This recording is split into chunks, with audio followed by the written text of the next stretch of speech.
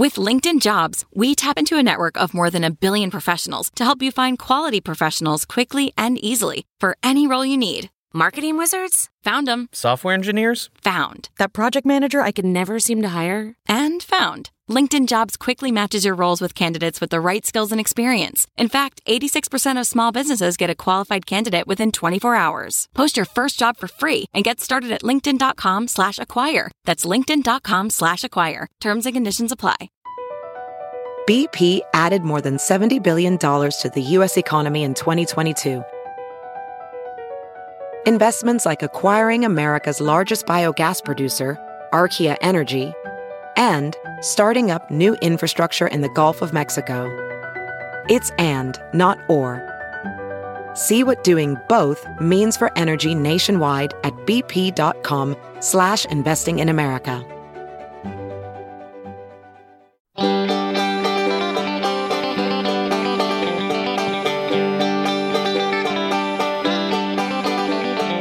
Welcome to the Caixin-Sinica Business Brief, brought to you by SupChina. Each week, we bring you a roundup from the world of business in China from Caixin, China's authority on business and financial news, as well as interviews with Caixin Global reporters and editors. I'm Kaiser Guo from the Sinica Podcast. If you're short on time and struggling to keep up with China's business news, well then this show is the perfect solution.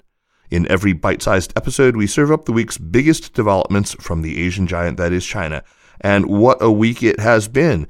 The aviation giant Boeing is hoping to launch the return of its infamous 737 MAX planes early next year. Beijing has ordered Washington to stop playing the so-called Taiwan Card, and 3 of China's biggest power producers have seen their profits sink spectacularly. So without further ado, here's what's been going down in the world's most populous nation. But we start off with how local governments have been reminded that discriminating against foreign business is actually illegal. Citing the foreign investment law, China's finance ministry has said that foreign invested companies registered in China must be able to receive equal treatment in government procurement with domestic firms and must not be discriminated against. In an official notice, agencies under the central government's budget and provincial and municipal level finance departments were told to guarantee the equal participation of domestic and foreign companies in government procurement procedures as long as production of the goods takes place in China and the projects are not related to national security or state secrets. They were also told not to set unfair requirements aimed at limiting foreign companies' participation and urged to handle complaints of discrimination fairly. The notice added that any regulations or activities violating the notice should be cleared up and reported to the Ministry of Finance by the end of November. Last week also saw China urge the U.S. to stop playing the Taiwan Card. The country's foreign ministry said doing so would, quote, inevitably pose seismic risks to China-U.S. relations, seriously undermine peace and stability across the Taiwan Strait, and gravely harm the interests of the U.S. itself. Beijing's warning comes after U.S. Secretary of State Antony Blinken called on all United Nations member states to support Taiwan's participation in the UN system, including the International Civil Aviation Organization and the World Health Organization. And speaking of the U.S., its biggest aviation player, Boeing, said it expects to resume deliveries of its 737 MAX jetliners to China in the first quarter next year. The news comes as the aviation giant seeks to make a comeback in its biggest overseas market after the plane was grounded for nearly 3 years. According to its CEO, Boeing is working with Chinese regulators to clear its best-selling model to return to service by the end of this year. The plane successfully passed a test flight in August, but the resumption of operations is still pending a ruling by regulators. Several people close to China's Civil Aviation Administration said the regulator is likely to make its decision in November. And turning from planes to steel, the China Iron and Steel Association said in a press conference that China's annual steel output is keeping in line with official targets and is, therefore, expected to be lower this year than in 2020. The average daily output of crude steel was down just over 20% year-on-year in September at around 2.5 million tons. If output remains at this level in the fourth quarter, total annual production will likely be down about 30 million tons to just over 1 billion tons, said Wang Yingsheng, the Industry Association's Deputy Secretary General and Chief Economist. If that is the case, the industry would successfully meet the government's target of decreasing annual output year on year. China has sought to rein in the steel industry for several years. Since 2017, steelmakers had to show that plans to add capacity must include the retirement of a comparatively greater amount of existing capacity. This has risen up the political agenda since last year when the country announced its plans to peak carbon emissions by 2030 and achieve carbon neutrality by 2060. The steel sector accounts for about 15% of the country's carbon emissions. In other big business news, 3 of China's biggest power generating companies lost billions of yuan in the third quarter. The companies appear to have been squeezed by soaring coal prices and a state-run pricing system that prevented them from passing on higher costs to consumers. Datang International Power Generation reported a net loss equivalent to 1.6 billion yuan over this period. Huadian Power swung to a 1.8 billion yuan loss, while Huaneng Power sank 3.5 billion yuan into the red. According to CITIC Securities, the average price paid by power generators for thermal coal, the main fuel used to produce electricity in China, was 109% higher in the third quarter than the same period last year, and 32% higher than the second quarter. The squeeze on coal supplies has been caused by the government's efforts to rein in industrial overcapacity and by stricter safety and environment requirements, which have led to a drop in production. A strong rebound from the COVID-19 pandemic and low stocks of the fuel have also contributed to the shortage. In other power-related news, China's rich list has been updated. China's new energy sector billionaires reached new heights on this year's Hurun China Rich List. They were buoyed in equal measure by the country's ambitious green goals and the fading fortunes of rivals exposed to real estate and internet-related sectors. This year, 60 Chinese executives from green energy firms or companies mainly focused on new energy vehicles, NEVs, made the ranking, up from 50 last year. Nearly 40 of the 50 who made the list last year grew their wealth. That being said, Zhong Shanshan, the founder of bottled water giant Nongfu Spring, scored first place on the China list this year with a net worth of over $60 billion. It was his second year on the list. Moving on to how Sequoia Capital China seems to be losing its appetite for a certain food delivery titan. Sequoia, a longtime backer of Meituan, dumped billions of dollars of shares in the company and slashed its holdings by nearly 60% over 3 years. The move came after Meituan has been hit by government probes, fines, and public scorn over anti-competitive practices and mistreatment of labor. Public market records show that Sequoia China and its billionaire founder Neil Shen Nanpeng, reduced their combined stake in Meituan from a peak of roughly 12% in September 2018, when Meituan went public in Hong Kong, to the current 5.29% in 24 transactions. This year alone, the industry insiders say that investors are concerned that tightening regulation will inexorably increase the cost of employing gig workers like takeout riders and ride-hailing drivers. And delivery riders and ride-hailing drivers are the subject of today's interview. Let's turn to Heather Mowbray, Deputy of Caixin Global's Multimedia Department, whose voice will be very familiar to those of you who subscribe, as you should be, to SupChina's podcast, China Stories, on the Sinica Network. Welcome to the show, Heather. Thanks, Kaiser. It's great to be on the show today.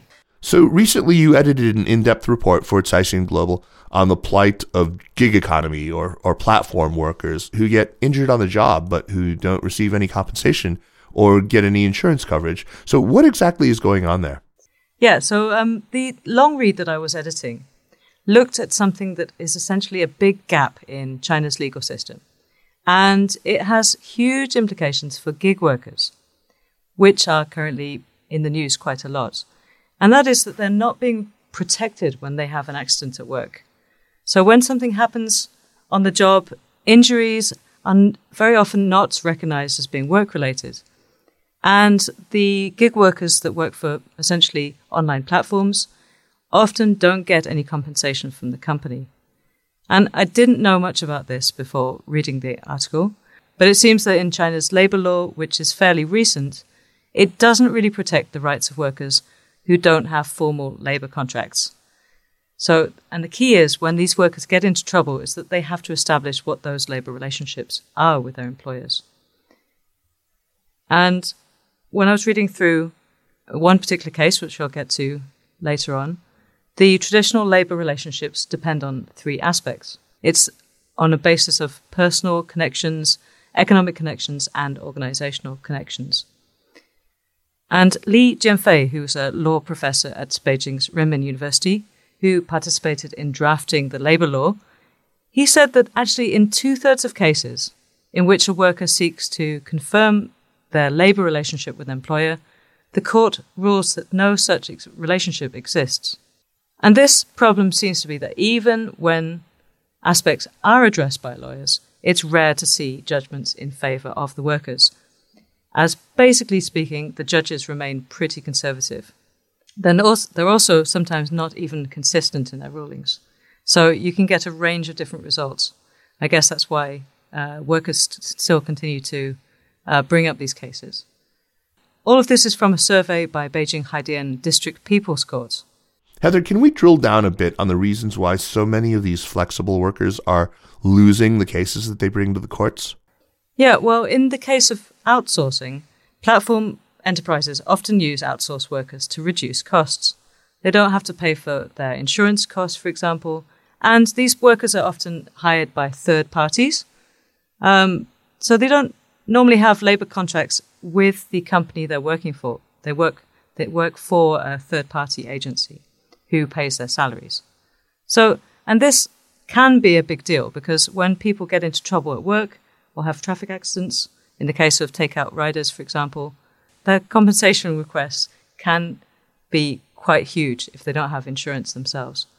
And this affects a lot of people. There's been a huge rise in traffic accidents involving takeout riders, up to 22% in one of the years, according to government data.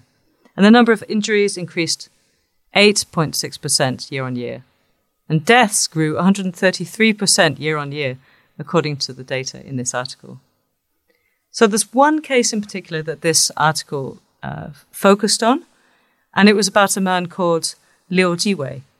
So he's one of millions of drivers working for Didi, and he died suddenly on February 16th, 2 years ago, 2019, in his work-registered car.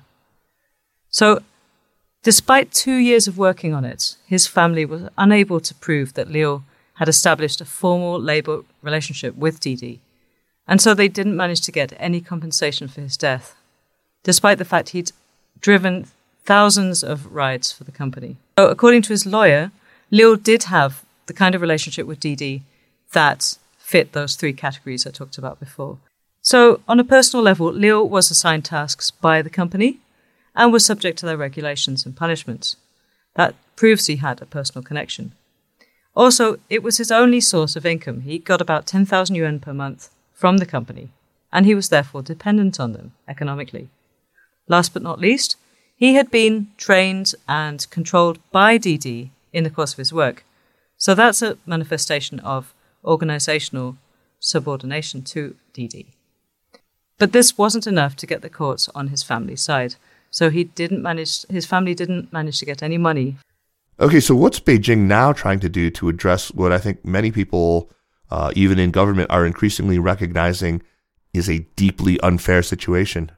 Well, it seems that this has come up now because everyone's having a go at Meituan and Didi. So the country is now working on a national pilot program that will give occupational injury insurance to workers that work for delivery and ride-hailing firms, such as Meituan and Didi. And in September, Chinese regulators told Meituan and Didi that they would be included in the pilot program and that the regulators were going to get pretty tough on forms of employment that were not of the traditional type. And the pilot program will start with industries that have drawn high social attention and are full of high risk. And it's expected to be launched next year and last for 1 or 2 years before they figure out what the permanent form is going to be. Okay, thanks, Heather, for filling us in. Thanks a lot for having me on the show, and appreciate it. And that's it for this week. Thanks for listening. The Caixin-Sinica Business Brief is produced by Kaiser Guo and Nandini Venkata, with stories from the staff of Caixin Global. Special thanks to Li Xin of Caixin Global. Thanks to Spring and Autumn for the music. If you want to listen to our extensive back catalog of podcasts or check out more of Caixin Global's great journalism, then download our app or head online to caixinglobal.com. And for daily news and views, make sure to subscribe to SupChina Access for the daily newsletter. Find us at supchina.com. Thanks for listening, and we'll see you next week. Take care.